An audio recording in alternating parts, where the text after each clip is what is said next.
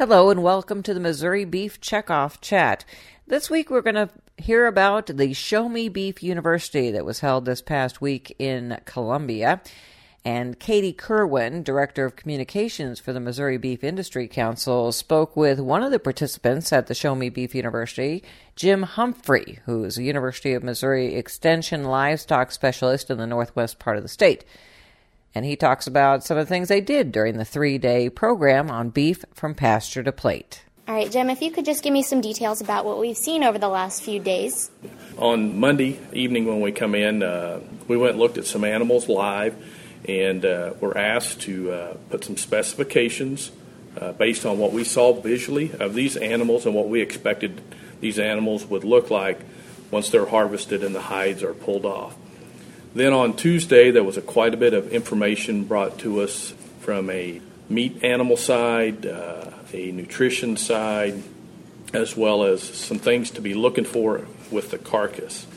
We also did go actually look at some carcasses, and then we did get to see one of the animals that we had seen the night before be harvested, and we got to see another animal that had already been harvested, see what their carcasses looked like initially, right after the initial harvest.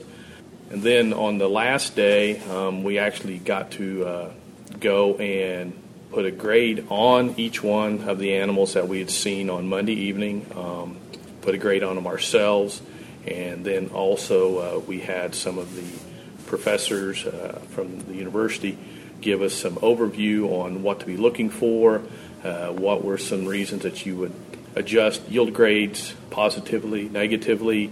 We also learned about the quality grades, what to be looking for, and then as part of that, we got to grade these carcasses individually. Then at the end, we had one of the chefs come in and show us some different cuts that had been obtained locally. There was flat iron steak, there was skirt steak, and then there was a chuck. And these were discussed pretty in depth by the chefs, and pros and cons of what to do with these, how to prepare them. And then he actually prepared some right there in front of us. We had samples to test. We also, on the final day, had the opportunity, which to me I thought was one of the highlights of it, was to take a whole rib and break it down into the different cuts that rib made up. We had people there to instruct us on, how to hold the knife, which way to cut, what's the best way to break this down.